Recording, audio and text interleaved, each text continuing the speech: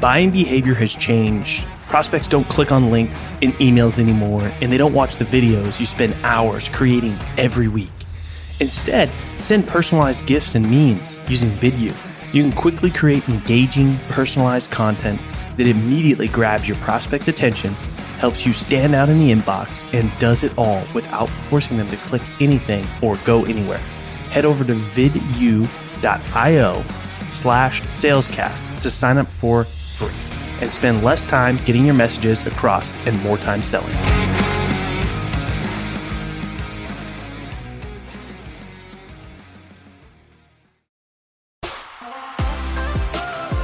My name is Colin Mitchell, and welcome to Sales Transformation, a daily podcast with the best moments from the most respected people in the sales world. The goal of this show is to give you a daily dose, weekends included, in 10 minutes or less to help transform the way you sell. I hope you enjoy today's episode, and now to David to tell you what you can expect in today's episode.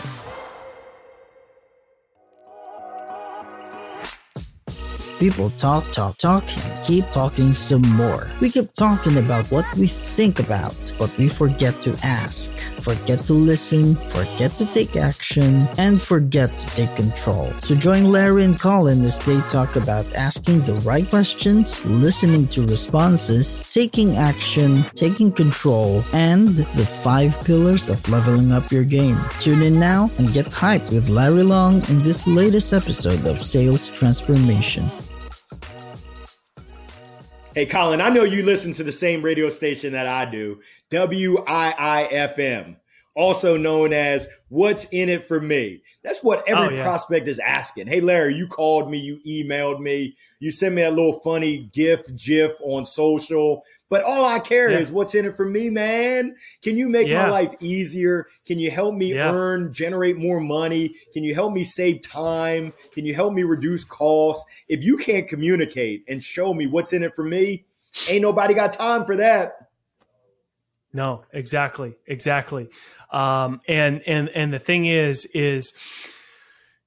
you have to be good at asking the right questions, right? You talked about asking the right, asking questions, to help, because sometimes the pain is there and they don't even know it, right? Or the pain is greater than they even think. Like, we're not, this is the problem. Well, what does that mean for your business? What does that mean for you personally? Digging deep. Like, oh, that means we're not going to grow by X amount. Oh, that means I'm not going to hit my bonus. Oh, that means that I can't take my family on that vacation that I've been thinking about. Dig deep on like what not solving that problem or, remedying that pain. What does that actually mean for the individual? Colin, you hit it on the head. And when I think about it, it's when I go to the doctor and he starts to wiggle my arm and I'm like, I told you I was a 7, but I'm really a 14 on a scale of 1 to 10 of pain. So you ready to get surgery now? No, I need to be a 20 in order for me to take action. But you talked about double clicking, triple clicking, peeling back the onion. There's a book called Spin Selling. I love it because they talk about the power of implication questions. So, Larry, if you don't do anything, what does that look like when your son is 16 and trying out for the high school squad? Are you going to be able to throw with him on back-to-back days?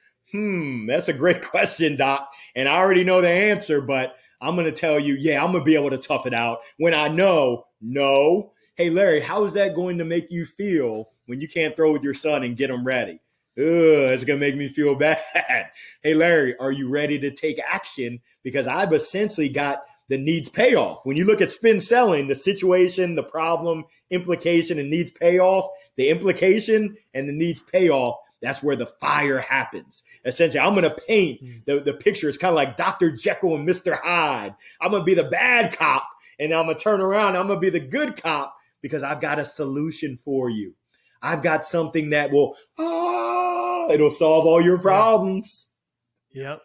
Wow. Yeah, I got to check that book out. I haven't heard of that one. Yeah, it's a good one.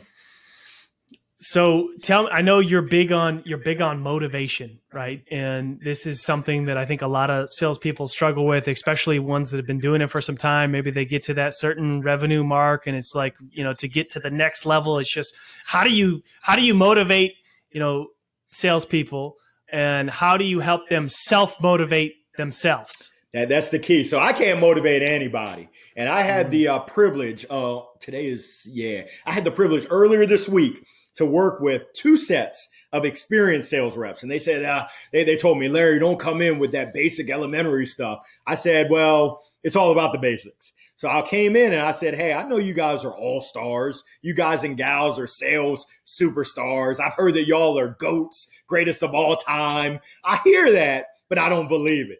And I've got some questions for you. Number one, the question is care. Do you care? Number one, do you care about yourself, your mind, your body, and your soul?